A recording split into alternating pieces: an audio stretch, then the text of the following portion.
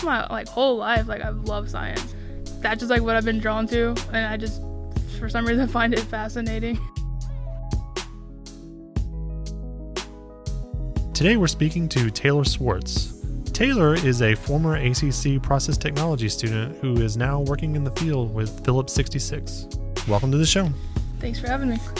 What led you to become a process? Like, why did you decide process technology would be something you wanted to do? Getting out of high school, I wasn't sure. I didn't know where to go. I had family that was in the plants, so I was kind of familiar with it. My grandparents, aunts, uncles. My dad's a heavy equipment operator in the plant, so I had some exposure to it. I didn't really know if that was a route I wanted to go. I've always had like an inkling for science, and I have pretty good mechanical aptitude, so I initially started going to college just for like some basic stuff, trying to figure out what I wanted to do. And then about a year and a half into college, I was like, all right, I got to figure something out. You got to decide, right? Yeah. Yes. That's pretty much what happened to me, except mine was 2.5 years into college, not a year and a half. So basically, I had all my basics done, and I just started taking, I decided to go this route. I talked to my grandparents.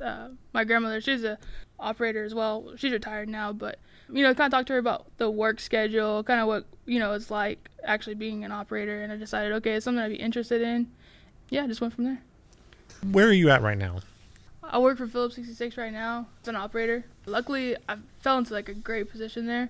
Whenever I transferred over there from Lyondell, where I started out, they go through like kind of a mini crash course like you did in college, just learning all the basics. Yeah. What's a pump, what's a valve, right. Basic stuff. I believe it's a 12-week program. After you get through that program, then they kind of pick, okay, these are the units that need people, and they kind of have their team leaders come in and talk to you, interview you, and then they pick, who they want. They go through it's kind of like a football draft, and just pick their people. So I got super lucky at the time. They were starting up some really big projects. So I actually went to a PTO team, which is prepare to operate. We commissioned 2 150,000 barrel a day units, pretty big projects. We actually have one that's coming up in, I think, July. We're going to actually be starting up. We're starting the PTO process right now. So I don't know, and I'm sure most of the people listening aren't going to know. What does a process tech operator do? And I know there's a ton of jargon involved, Yeah. So, but I mean, essentially kind of what do y'all do on a daily basis? Like, what is y'all's mission? So it really depends on what your job post is for the day. If you're working an outside job, you're going to be just doing some basic rounds on equipment, making sure everything sounds good, running good, taking some samples. Not like anything crazy, just really an overview, like making sure everything's running smoothly. If there's an upset, there may be some things you need to go out into the field and do. Say you're shutting down the unit, there's some valves that need to be operated or pump started or stopped. And then if you're a board operator, then you're sitting in front of a console pretty much the whole shift, and you're making all the small movements and adjustments to make on-spec product. Basically, it's about whatever process you're working on stays in that process and doesn't deviate from the production schedule, I'm assuming, correct? Yeah, and just make sure that, the goal is to make on-spec product safely and efficiently. Kind of what was, did you have any kind of job or career before you decided to do this, or was it just straight out of high school as a student? Yeah, I started out okay, maybe I'll go to engineering, like that path. And I was like, I don't really want to spend that long in college. And I was like, well, what about nursing? Because I raised animals growing up, and it's like the medical side of like animals, like veterinary care, I was pretty proficient in, and so I was like, that's kind of interesting. And I actually got accepted to UTMB college, but tuition was incredible, like $12,000 a semester, including like all your materials. I was like, I didn't really have the help to pay for that, and I didn't want to have a bunch of student loans, so right. That's whenever I decided to go this route. So you say that you're interested in science. Mm-hmm. So what is it about process technology? What science do you enjoy about the process technology? There's so much chemical, like everything's a chemical reaction. There's just, if you want to get to the engineering side of things, like you can break down all the compositions, where your splits are at on your towers, different chemicals that we use to treat for just clean up the materials. Like there's a lot of science and in how it. they interact with the chemicals that you're producing, right, and stuff like that, and the byproducts and all that. Yeah, there's a lot of science in it. What do you find fascinating about that? Like, why do you enjoy that interaction? Just my whole life, I've loved science. That's just what I've been drawn to, and I just for some reason find it fascinating. So I'm assuming you enjoyed your classes with Don Paris because he loves teaching that stuff. Yes, I absolutely love him. It's funny because most people are like, "Oh man, this is gonna be such a hard class," and I was so excited like every day for his class. Like, all right, what are we gonna learn now? The man's high energy. Yeah. If you've never met him before, Don Paris is high energy. Yeah, so. he is awesome. He enjoys teaching what he teaches. So, Yeah. When you decided to become a process technology operator, what were you expecting as a career? Like, did you think, like you said, your family had been doing it for a long time. So, Yeah. did you think that was for you, or you just kind of felt like? I didn't really know. I knew that I was attracted to the type of work it was. I like being able to work with my hands, but then also having like, you have to have a blue collar mentality. Like you have to be willing to like really study and like, put in the effort to learn the material and stuff, but then like be willing to get your hands dirty. Especially depending on what kind of unit you're in, it's not necessarily going to be clean, but if you're willing to do that, the rewards are there for sure. Now, before you started working at Philips, Mm-hmm. you were working with another firm. So how did you come by that position? In school, you can do an internship program, the work program, where you take a class. It's considered your capstone, I believe. Practicum, in some programs they call it. Right. So you basically, that class is going to work. And then I think you meet maybe once a week and just kind of discuss like what's going on. You have to make evaluations to fill out and stuff like that with your supervisors. It was a really good program. It's to get your foot in the door to any company, but even like in my situation, I applied, and I got into that program, and then it gave me like a little bit of experience to help me get into wherever I wanted to go, pretty much. How hard was it to find a job? Luckily for me, not that hard. I got really lucky. The first job I applied for the internship, I got, and then the first job I applied for after that, which is the job I have now, I got. So, but it can be difficult. You really have to put some effort into it. You can't the job isn't just laying around for you. You have to be able to work for it.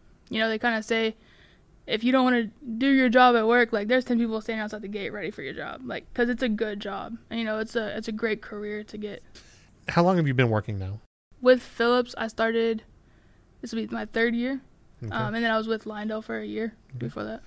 So seeing kind of how you were going about as a student, not really knowing what to do, Mm-hmm. Now you're 3 years removed and you're in the workforce. Mm-hmm. How has this all kind of impacted your life?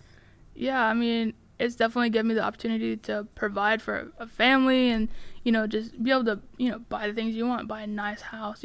A lot of jobs, especially with a 2-year degree, you're not going to make that kind of money. Like the money that we make is amazing. There's some engineers that don't even make the amount of money we make, and it's amazing that you can do that. But again, it goes back to that you have to be willing to get dirty. And, That's a lot of work too. yeah, Shift it's a work lot is no joke. Right. I mean, it's hard to get used to, and right.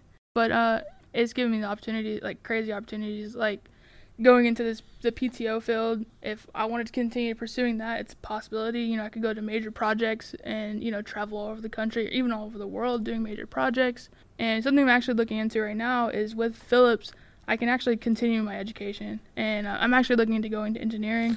I was just about to ask you that. So kind of where are you going to go from here? I mean, yeah. So I love my job. Like I love getting to do the things I do. Like I told you earlier, I love the science behind it, and it's like I want to learn more. I want to know more. So with Philips, they actually will reimburse you for your tuition. The only requirement is like you stay with them for 2 years after you complete. So I'm going to try to pursue that and, get a higher education out of it. And if I want to stay an operator, I can stay an operator and still have that higher education. There are some engineers that are operators. I personally work with one, and he's a great operator because he has more of that scientific knowledge in the back of his head. Like whenever you're trying to solve a problem, it's a little bit easier when you kind of have a background in that.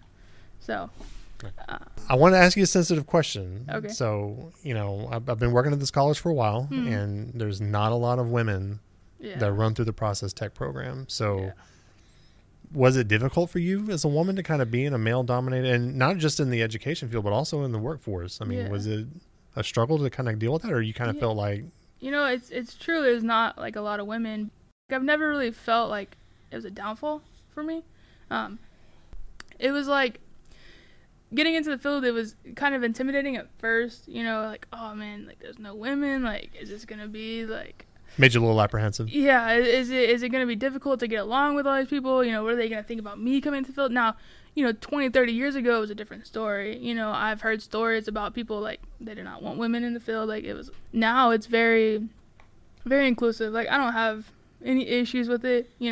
I feel that there's plenty of women operators out there that are just as good as the male operators. Like, there's no downfall to being a woman in the field, for sure.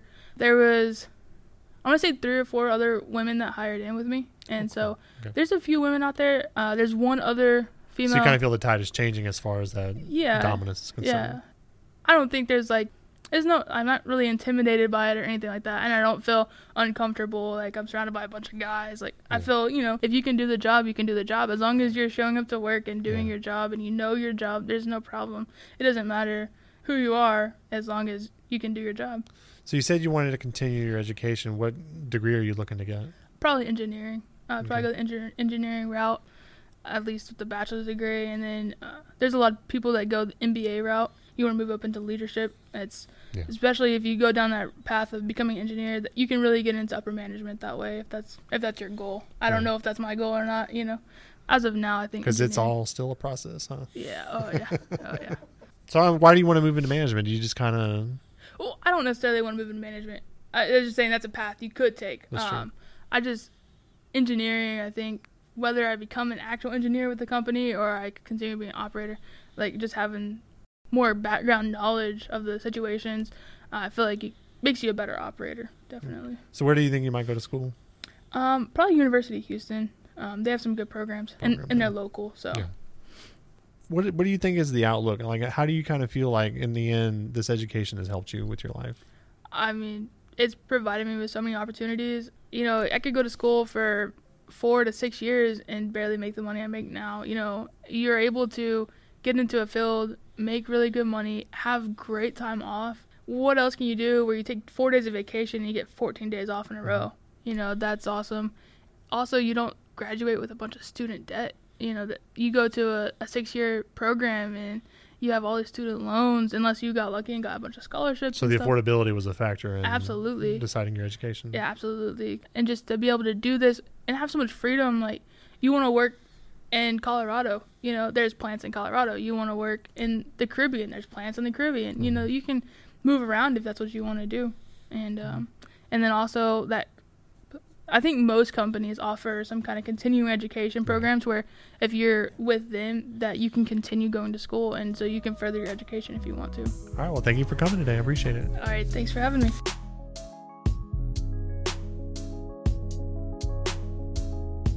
Thanks for listening to Alvin Community College Radio. I'm John Tompkins. To read these stories and more, visit alvincollege.edu.